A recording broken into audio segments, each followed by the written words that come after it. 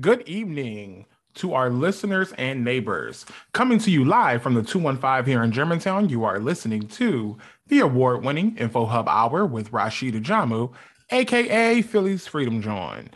The Info Hub Hour is all about news and engagement in Germantown. You can check out what's going on by visiting our website at germantowninfohub.org. Movements in 2022 should be no surprise when hashtags and phrases like Black Lives Matter, Me Too, and more have helped contribute to our political and social landscapes for the past decade. And while adults are commonly the most prominent voices of those movements, one group based in northwest section of Philly sets out to give young people, their parents, and their teachers the tools they need to be in the know and how to identify problems like racism and anti-Blackness in their everyday lives. On today's show, we are speaking to two group members and organizers of the Philly Children's Movement about the movement and some of the work they've been doing lately. So right now I have with me the members of the Philadelphia Children's Movement core group, Sharice Moses and Ty Johnson. Welcome to the Info Hub Hour, folks. How are you both doing today? I am amazing. Thank you for having us. Thank you. Same. Feeling good, feeling great, feeling great, feeling good. How are you? I'm doing good. I'm feeling excellent, to be honest. It's a really nice day out. The weather is going up. So what more can I ask for? So I said your names, but I would love it if each of you could just fully introduce yourself to our listeners and just tell us a little bit more about your background, maybe what you do now, how you got involved with the Philadelphia Children's Movement. And yeah, as like a founding member, Sharice, maybe you want to start. Okay. So my name is Sharice Moses. I am a mother of three. My oldest son is autistic. I got started with well, we used to be Philly Children's March.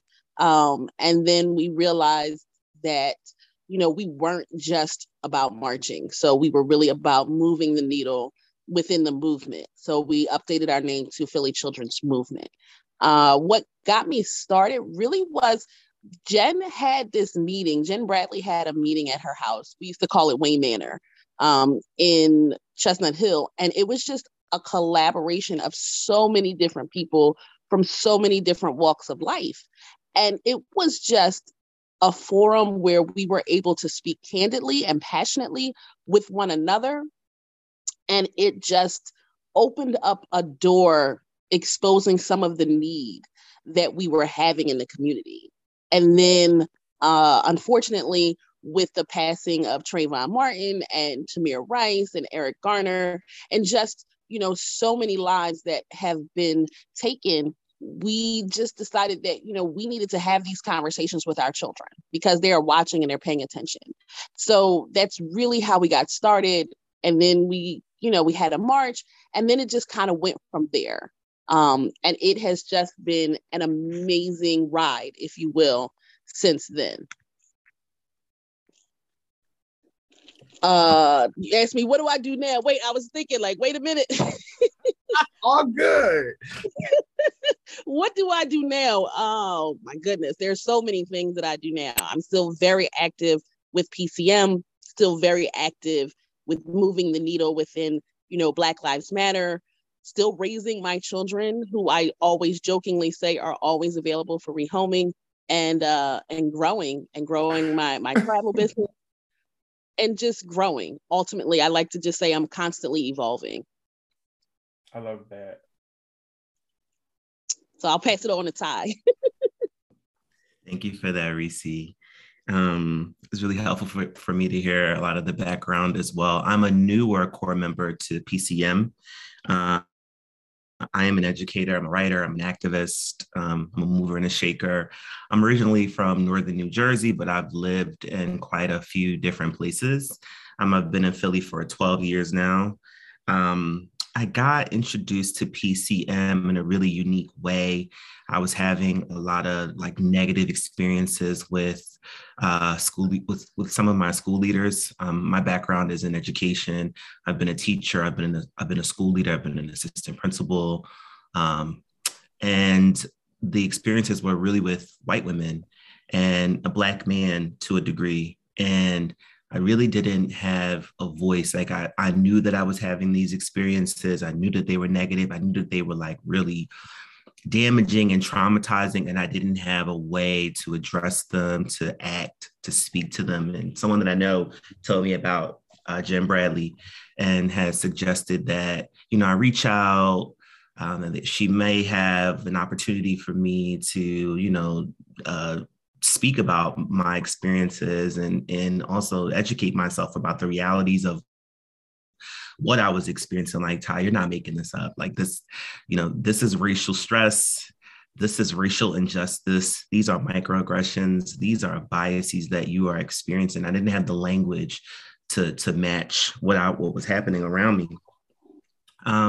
So I've been active in PCM for I think 3 years now. So I think it's not even fair to say I'm a newer member, but I'm still learning. I'm a lifelong learner. What I do now, I work for an organization called Partners in School Innovation. I think it's a fancy way of saying I'm a school consultant. I work with leaders and coaches, leaders and teachers around equity in schools. I do projects with PCM on the side. I do workshops and facilitate things around racial justice, white supremacy, anti-Blackness, all that jazz, basically. Thank you both for that. And it honestly just sounds like, as much as this is a space to uplift and empower youth, it also seems like it's also a way for some of you all also to connect and let your hair down and connect on a much deeper level. Absolutely. Agree. Before we got on the call, Reese, I don't know if you heard, but I was so hyped. I was like, yes. I have not had a minute. I had a minute with you one-on-one, but yes, I would definitely say it's an opportunity to just be you, do you, and connect in an authentic way, for sure. I would definitely say that, one of the things that just makes us stay together is the camaraderie, right? So when we started PCM, my kids, I think my daughter wasn't even born. My daughter is now 6. And we've been together, the core group has been together through children, through marriages and divorces and just life in general. So we're really more like a family.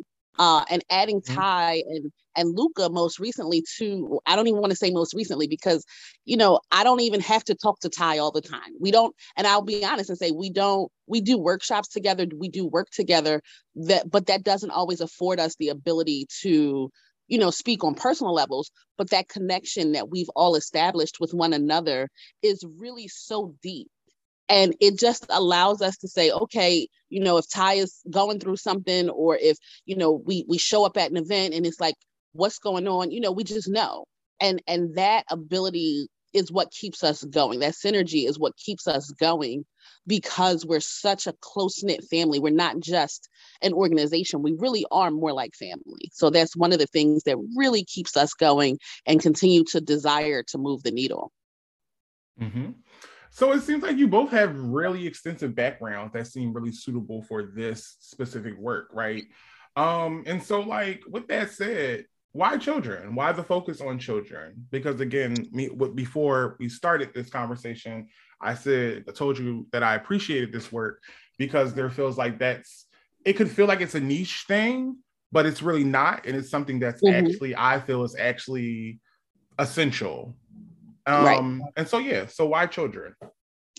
Honestly, because, we're all moms, those of us who started, in the core group, we're all mothers. Some of us, have biracial children. Some of us have white children. Some of us have Black children. So having to have those conversations, those hard conversations, most of us are centered in the northwest section of the city, Mount Airy, Chestnut Hill, Germantown. And, we experience racism on a daily basis. And it was a conversation of how do I talk to my children about it in a way that gives them space and gives them verbiage to discuss their feelings, because they see it, right? A lot of times when we're talking about children, people are like, oh, these kids don't have any idea. That's absolutely not true. Absolutely false. Exactly. You know, these kids, they can hear the news, they watch the news, they get just as concerned as adults. So oftentimes we've operated previously out of a space of like shooing our kids away. And then when they get to a certain age, having the quote unquote air quotes here talk, right? Particularly when you have Black boys. So just realizing that we got to have these conversations, and we have to figure out a way that it's structured so that other people can figure out how to have these conversations, because we realize so many people are like, I want to have them, but I don't really know what to say. What do I do? Where do I start? And just saying, okay, so let's figure it out, and let's figure it out together. And that's really what, you know, prompted us to say, okay, we have kids and we need to talk to our kids. So that's kind of what, you know, my perspective is. Sharice, that's powerful. I needed you to like lead with that, because I think it is about like the conversations, like the need to develop shared language. You know, for me as a school leader, as an educator, the energy, you know, kids come with energy, especially Black children. They have a voice that's not tapped. They have a desire to speak about these experiences and they don't know how. They might be fearful. You know, like as an adult, I didn't know how, and I was fearful. And I just think about, if I knew the language, if I knew the approach, I would be better off now than I was back then.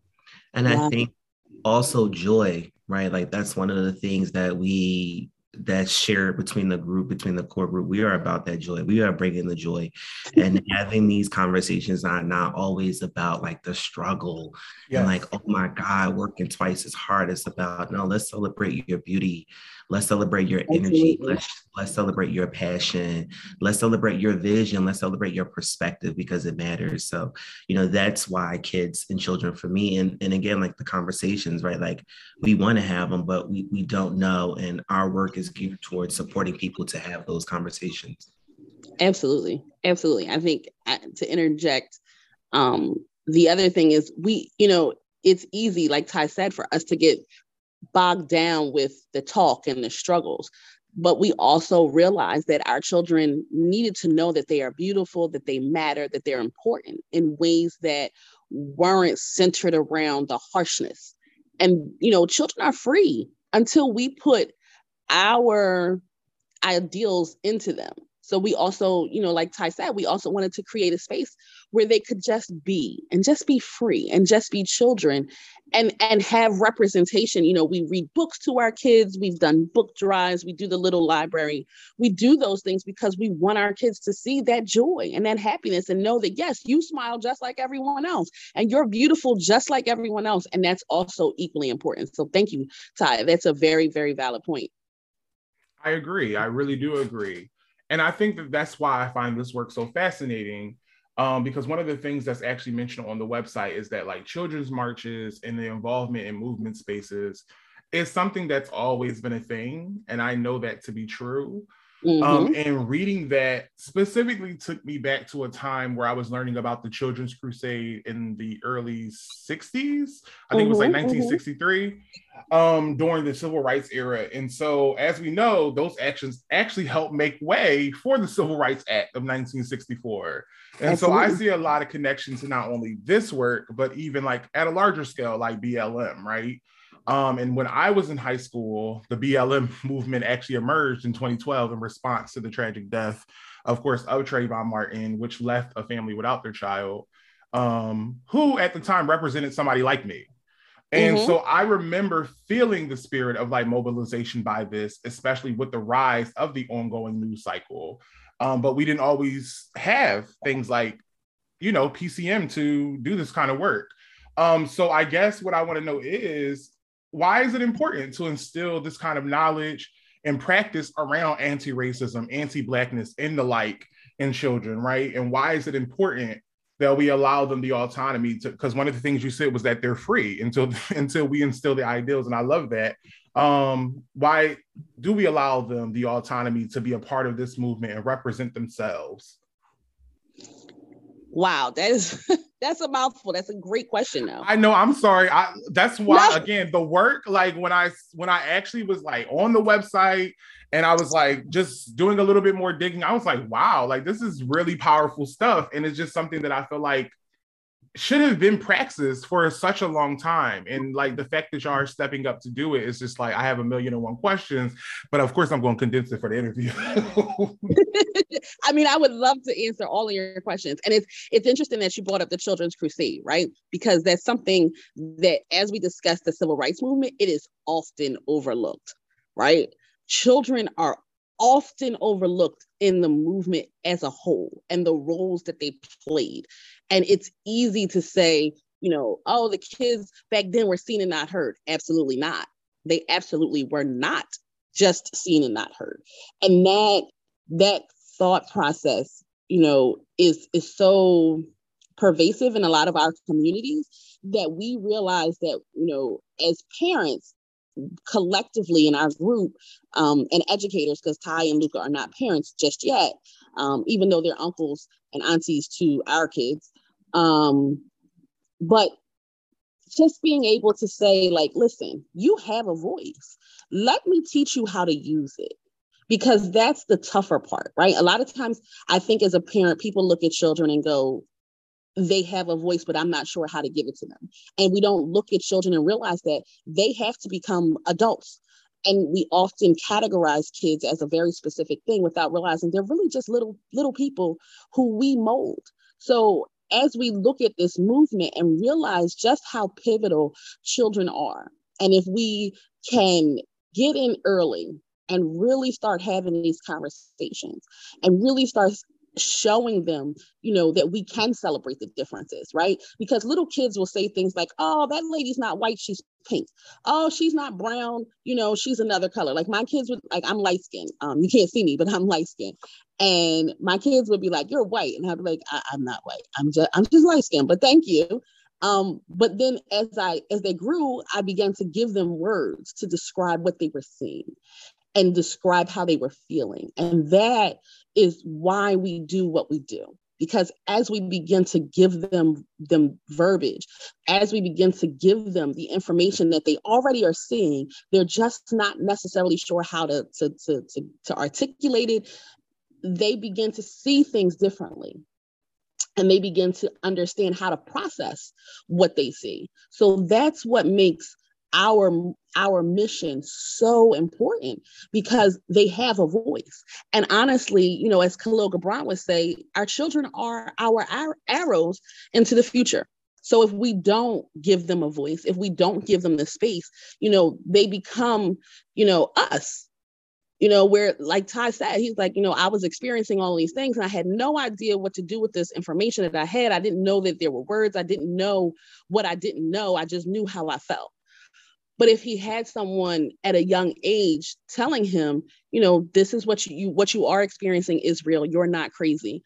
Imagine how much farther he could have moved the needle. And I'm not saying he hasn't already, but just imagine. So when we look at the movement like Black Lives Matter and how it originated, and just the demographic of BLM, for an example, it's a lot of young people who just said, okay, so we're not all crazy, like it's all of us. And then they're like, all right, and then here comes BLM. So children really are the future. They really are an area that we need to make sure that we're cultivating in healthy ways and giving them voices and verbiage so that they can adjust and adapt as adults. And that's really what we do here at PCM. Yeah. I definitely am thinking about like the messages that some of our children, like Black children, have to unlearn around like speaking up, taking up space, right? It's like, just keep your head down. Like, you just better shut your mouth and do like what the teacher says. You want that job, so you better keep your head down. Black people always have it hard. Black people always have it hard. And I think that that's not true. And I appreciate you bringing up some of the historical stuff, because when I think about, Philly, the background in Philly, as I learn more and more about Philly and embrace the culture and the history here, this is a phenomenal city where people have been organizing and speaking up and such for years.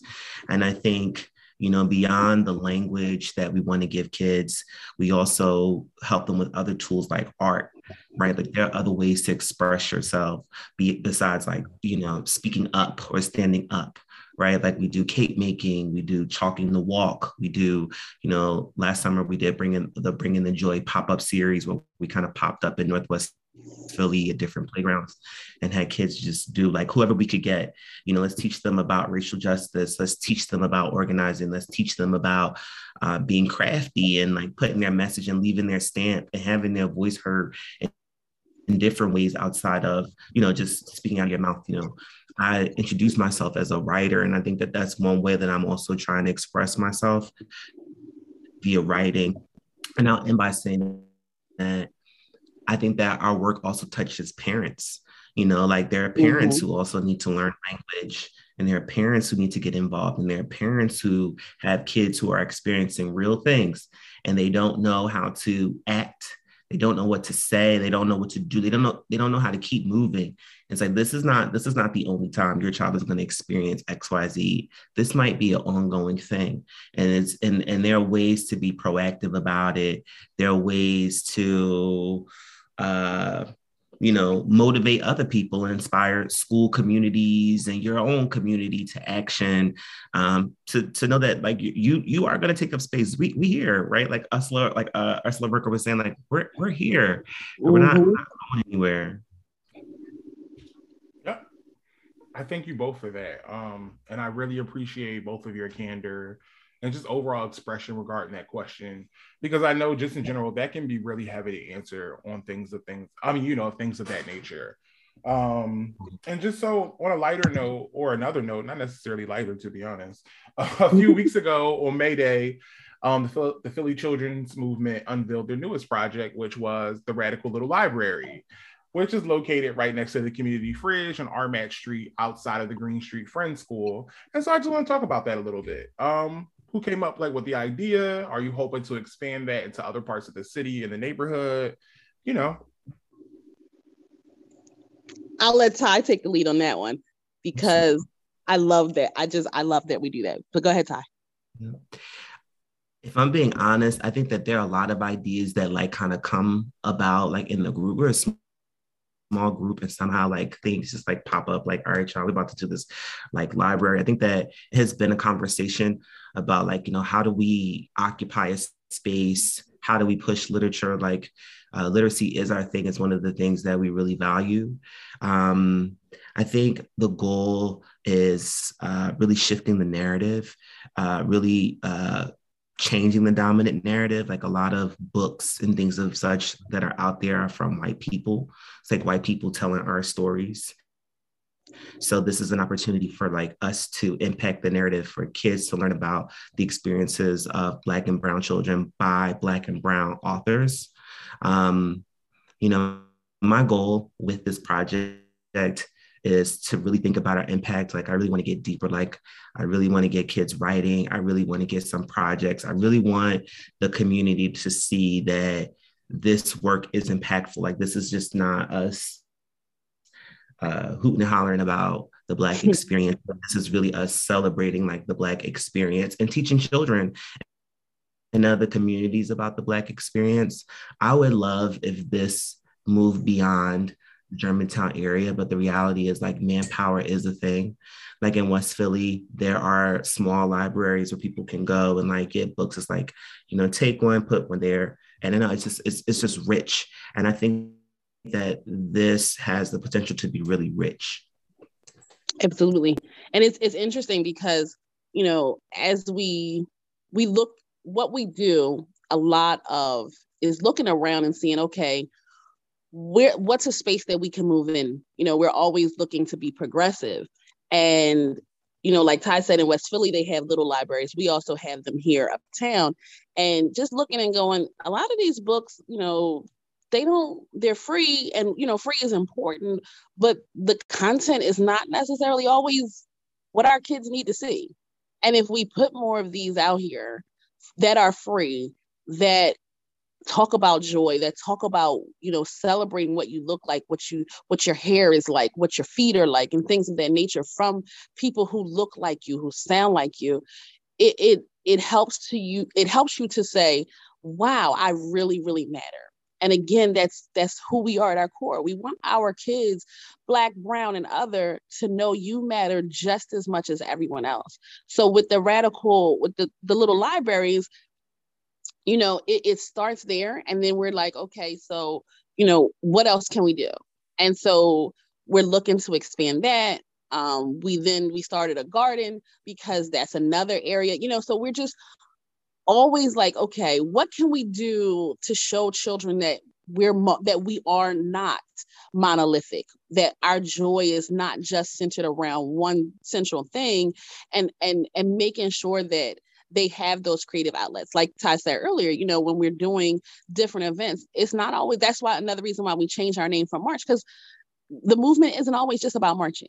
The movement is about so many different things, whether it's writing, whether it's acting, whether it's singing, whether it's, just cleaning up your corner, whatever that looks like. We wanted to be all inclusive of that. And part of that mission is reading. We have a lot of educators in our group who are always talking about making sure that our kids first of all, can read, because how many of our children are failed by their school districts, are failed by the school district. So they have some deficiencies in reading. So if we give them things that are exciting, that they want to read, that also gives them the desire to read. So that was another, reason why we did some of it. Well, I think the idea is really lovely, and it's very action oriented. That's one of the things too.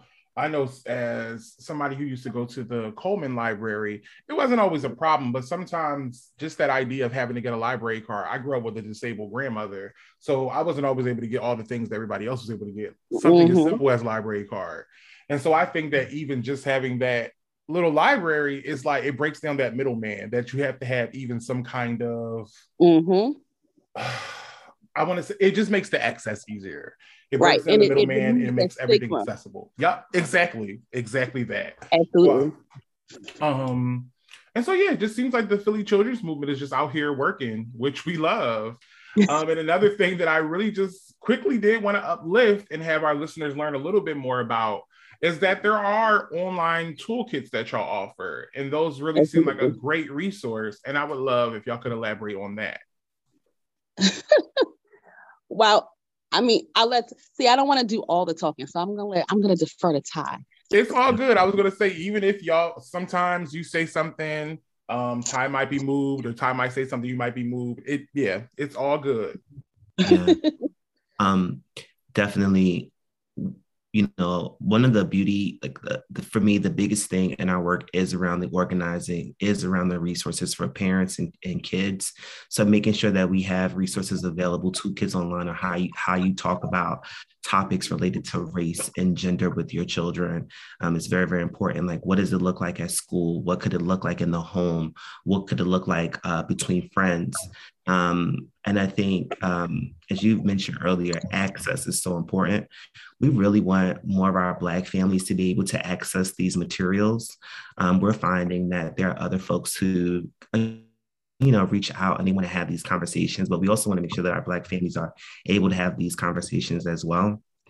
So if you go on our website, you will find toolkits about talking about these topics. Again, like, what does it look like in a home? What are read alouds you can use? What are articles you can use? What are some language that you should be aware of to really maintain these conversations and make sure that, like, you're not using words that are harmful or perpetuate a certain mindset that doesn't move us forward.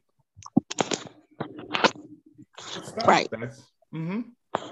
I would say also, one of the things that we often deal with, you touched on this a little bit before, is access, right? So we go to these schools in our neighborhood, and sometimes not in our neighborhood, where our teachers don't look like us.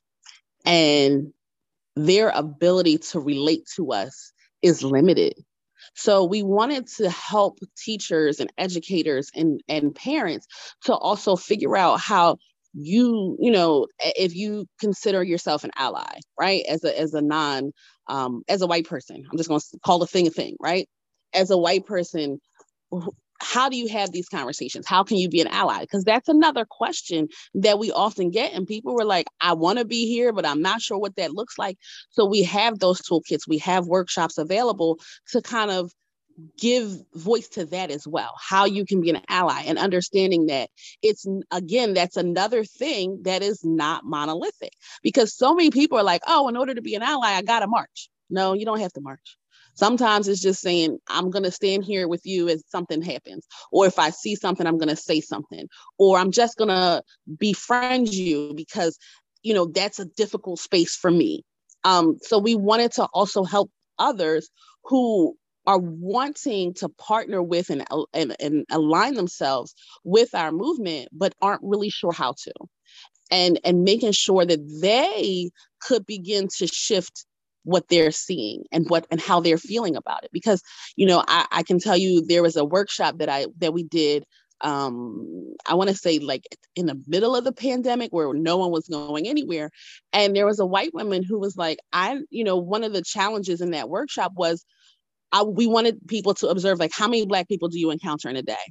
Which seems kind of weird, but you know, when you have these racial conversations, right? And you get somebody who's like, I have 5 Black friends, and you're like, that sounds really racist, because we're not going to do these workshops and do these toolkits and not be completely honest, right? And when the white woman realized, she was like, I don't think I encounter any Black people in a day, really, that, you know, I had ever really thought about. And so having that conversation, it exposed her to so many things. And her group really went back and was like, oh my God, we got some work to do. And so that's why we do the toolkits. You know, that's why they're also just as important, you know, to making a change with the systemic racism that we all encounter, the microaggressions that we encounter every day. So we wanted to also give space to people who were like, I don't really know what to do. I don't know what to say. Where do I start? How do I do it? We wanted to give them some framework to do that as well. This is really good stuff. It's good stuff. And I think that's really it. I was going to say, well, Sharice and Ty, it has really been a pleasure speaking with both of you about the efforts of the Philadelphia Children's Movement. Thank you. Is there any last remarks y'all have? Well, first, I want to say thank you, Rashid. I really, really appreciate, you know, giving us the opportunity to speak in a new way.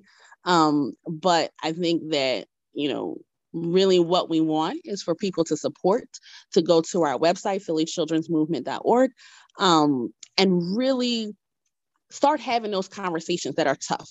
Start moving in ways that are different, understanding that, you know, our movement is not just marches. It's not just one thing or another.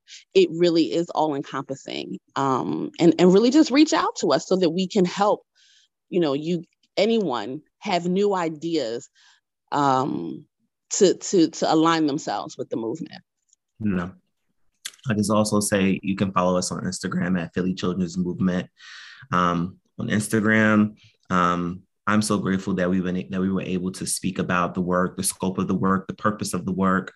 You know, like as Ursula Rucker says, we still here, we out here. You know, we enjoy. We still here. We still here. Still here. Joy, we teaching, we learning, we coming together, we playing, we building, like we moving our community. We're moving communities, not just our community, but we're moving communities forward. That's what we are about. Thank you. Mm-hmm.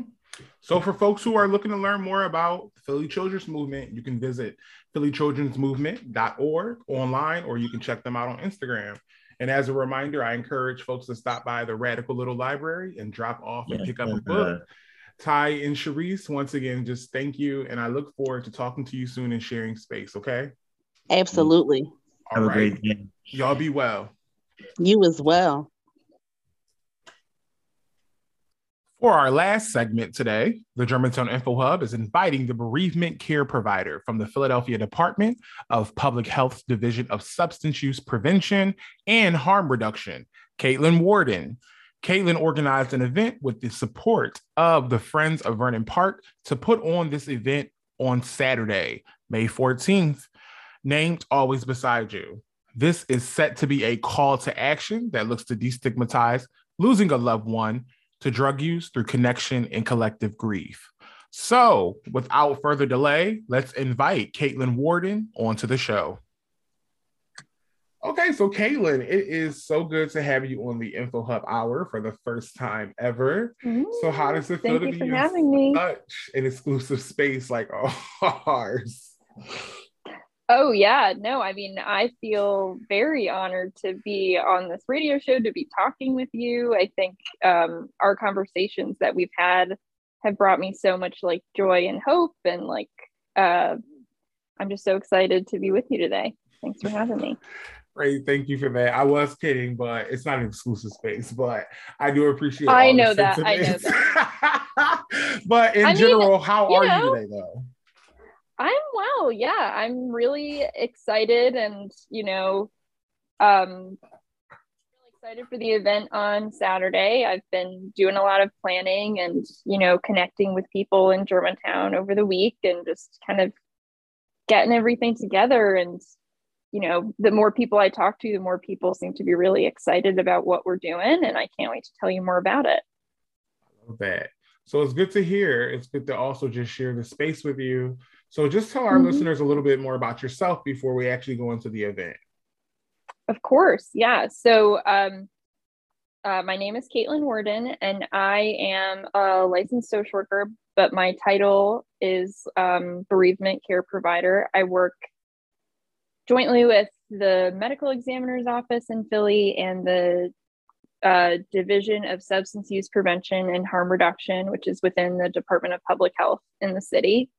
And that team is doing a lot of work to prevent overdoses. And I am the one that calls, and my team of folks, we call the families in Philly that have lost people to an overdose, and we can provide them free grief counseling, limited just because of how many people are affected, but also support groups, educational workshops, just trying to connect people one-on-one with like other peers that have had a similar loss, like their partner or something like that. So that's kind of what I do on a day-to-day, but I'm trying to get more into outreach and doing events in various communities around Philly that are impacted most by the opioid epidemic, drug epidemic.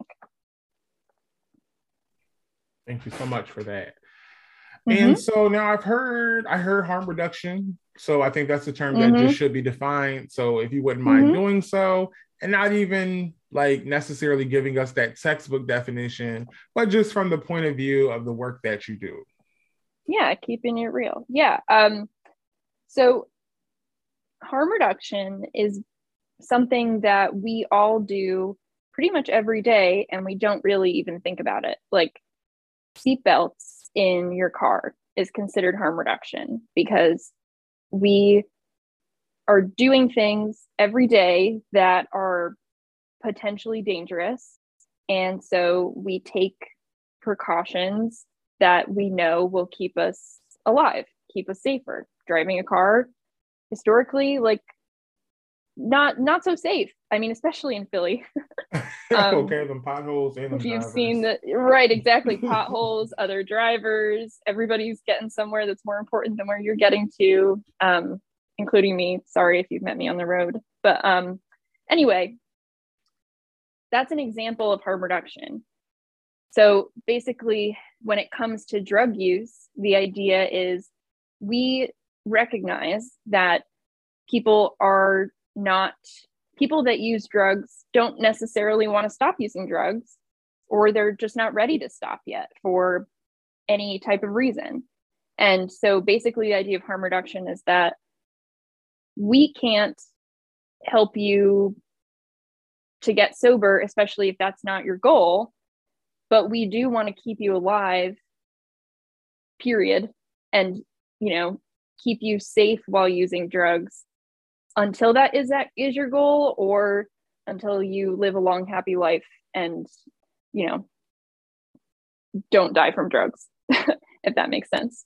So the idea is like Narcan, which I'm sure many people listening to this have heard of, is an example of harm reduction, because it's like, okay, if you are going to use drugs, have Narcan so that if something bad happens, you can revive someone, or at least get them to a point where like they're able to be saved at a hospital or something. Fentanyl test strips, same deal. Test your drugs, test your coke, test your perks, test everything, make sure that it doesn't have fentanyl in it, or if it does and you want that, then I guess. But it's basically the idea of like, same thing as a seatbelt, just in case something bad happens. That's why we wear it. Even as simple as don't use alone, because you wouldn't believe the amount of people that use drugs just alone in their house. I mean, it makes sense, right? Like, you've had a stressful day, something's gone on, you want to relax at home. And some people's way of doing that is using their drug of choice. But using alone means that if, it is unsafe and you do end up overdosing or having a heart attack or something of that nature, then you'd want somebody there to be able to either administer Narcan or call an ambulance or just do whatever needs to be done. So even just using with somebody else is an example of harm reduction. Does that make sense? That makes a lot of sense. So me specifically, I actually am in the process of reading this book, and it's called Drug Use for Grown-Ups, and it's by this guy named Dr. Carl Hart. And so it's a really, really, really good book that kind of like just talks about how, like, in a sense where it's not necessarily telling people to go do drugs, but if you do drugs, like I remember 3 specific things like popped out was like administration, so how you administer it, knowing how much of what and like is inside of your drug to know the dosage amount, and then like set and setting. So where you do it at, who you do it around, do you feel safe when you do it, or are you like already like in a paranoid state of mind, because that could enhance it depending on, the effects that drugs have on people is very different to different people. That's but a great point. That makes a lot of sense. And so again, harm reduction is something that is not just in the world of drugs. It just the phrase and the term has only been attributed to that. However, that could stand for really anything. Again, it really could. Yeah, you use the car metaphor, and I thought that's perfectly put, because you actually have way more accidents from cars than you probably do from overdoses. And like people just don't actually identify that. So right. I think that was amazing. I think I really do thank you for that. So yeah, of course. This Saturday, you've organized this event. It's called Always Beside You. It's right here in Germantown at Vernon Park. So tell us what people can expect. Northwest corner. And then behind the name. The name also has a very So basically, I think that grief is I know that grief is very stigmatized. And oftentimes people who have lost somebody to drugs, especially, they don't necessarily want to talk about it with other people because they want to honor a person's legacy, And of course, I mean, I don't believe that using drugs is a moral failing, and I don't believe you think that either, but that is kind of the general societal opinion. So we tend to isolate in our grief and think that we're kind of the only ones going through this. And so the goal of this event is to get people together to spend some time with their community, memorializing those we've lost to drugs in Germantown. So one of those ways is I really believe in art as a healing power. And so we'll be making memorial pennants, which is just like flags that you might see at a celebration or something, that will be dedicated to somebody that you've lost. You can bring any mementos that are obviously flat, I guess, to put on there, like pictures, or you could make your pendant out of like a piece of clothing of that person. That could feel really important. And we'll be hanging those up for the week after the event in Vernon Park as kind of a public art project. But we'll also be having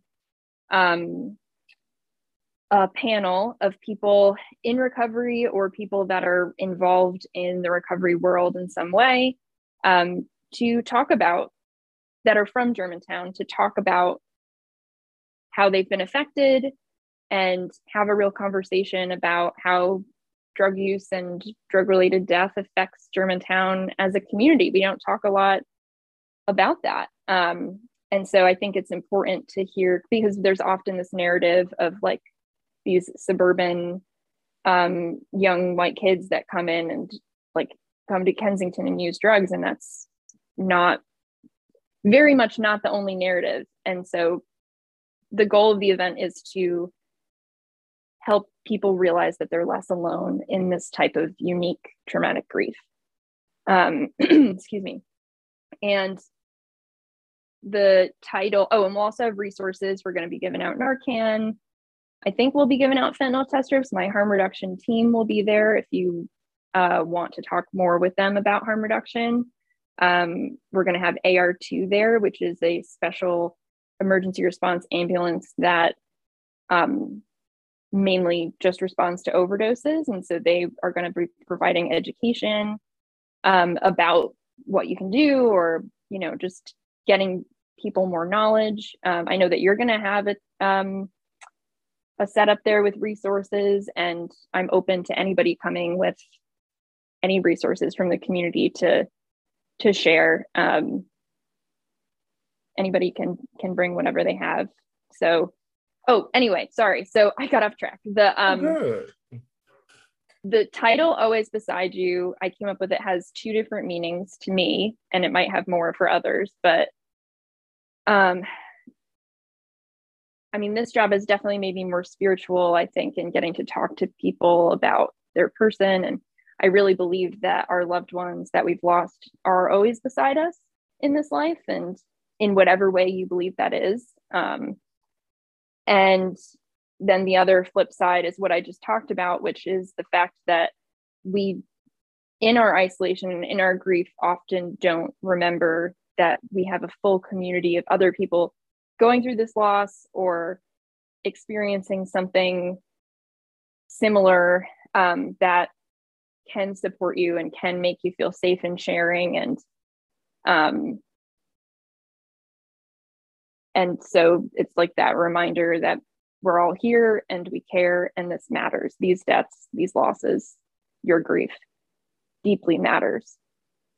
So I love that. So you talked about the resources, and I guess I was going to ask, if this event is successful, what would you say would be that outcome? So I think, so obviously I want a lot of people to be there, but it is going to be hard to measure the impact, because I'm hoping that it will be something that people take with them emotionally to think about. And I believe in grief care as preventative care. So, you know, within people's homes, within people's families, we might not know about the impact that it has in that way.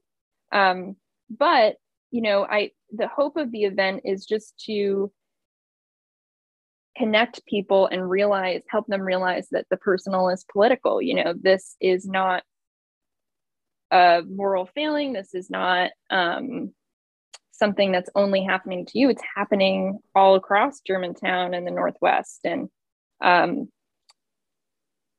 so my hope is that maybe with the panel discussion, or maybe discussions afterwards, like, we will be able to, as like the community will be able to come up with something that they want to do in the future regarding this event. And like, I'm work for the city, I'm hoping to do this in other neighborhoods, so it's not going to be me, but I want to empower people to say, okay, let's connect more often about this. Like, let's get together once a month, or like, let's figure out how we can support each other better once we've figured out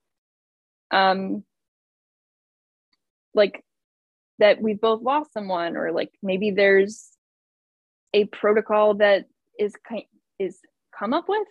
Yeah. Came up with around once you find out that somebody has experienced an overdose loss, like how does that community come around them? Do they like, bring things to them? Do they, reach out in a certain way? Do we have like a telephone line? Like it'll be whatever Germantown community members decide. And I hope that something like that might stick from this event, just to know like, okay, we have more power and community around this, and we can do something ourselves. And, maybe making people feel less alone might prevent future overdose deaths. Who knows? Mm-hmm. But the main goal is just connection. Absolutely. If that makes sense. No, that makes absolute sense. Honestly, goals are subjective and they're not always measured by numbers. Sometimes they're just measured by the impact and like that social impact that you actually witness face to face. So I think that's an amazing and realistic goal. Thank you. And, the exciting thing about, I've been walking around and speaking with people at, different businesses. Like yesterday, I spent a really long time at Germantown Espresso Bar with the owner, Miles. And we talked about, it's really that from this event already, before it's even happened, the conversations are leading to more collaborations and doing stuff. Like he's talked about open mic nights and like wanting to create a space for this in Germantown and wanting to get that off the ground. I've talked to Face to Face and they're like, well, let's think of things to do in the future now that we know you exist. So it's already happening and I'm really excited about that. So yeah. I don't even know where I was going with that, but yeah. No, but it's beautiful. It's poetic. It really is. And it makes a lot of sense. It's how me and Maleka sometimes we go out to table for one thing. We end up having conversations. Maybe at some tabling events, we're successful, which means in numbers, right? So we have a lot of people sign up for the things that we offer. They take a lot of our resource guides, things of that nature. Whereas the other times we've been places and literally maybe 2 or 3 people have come up, but out of those 2 or 3 people that came up, at least 2 or 3 have had a very insightful conversation, and we ended up getting so much more and personal connection and understanding of like some things we didn't necessarily know about the neighborhood or even the world.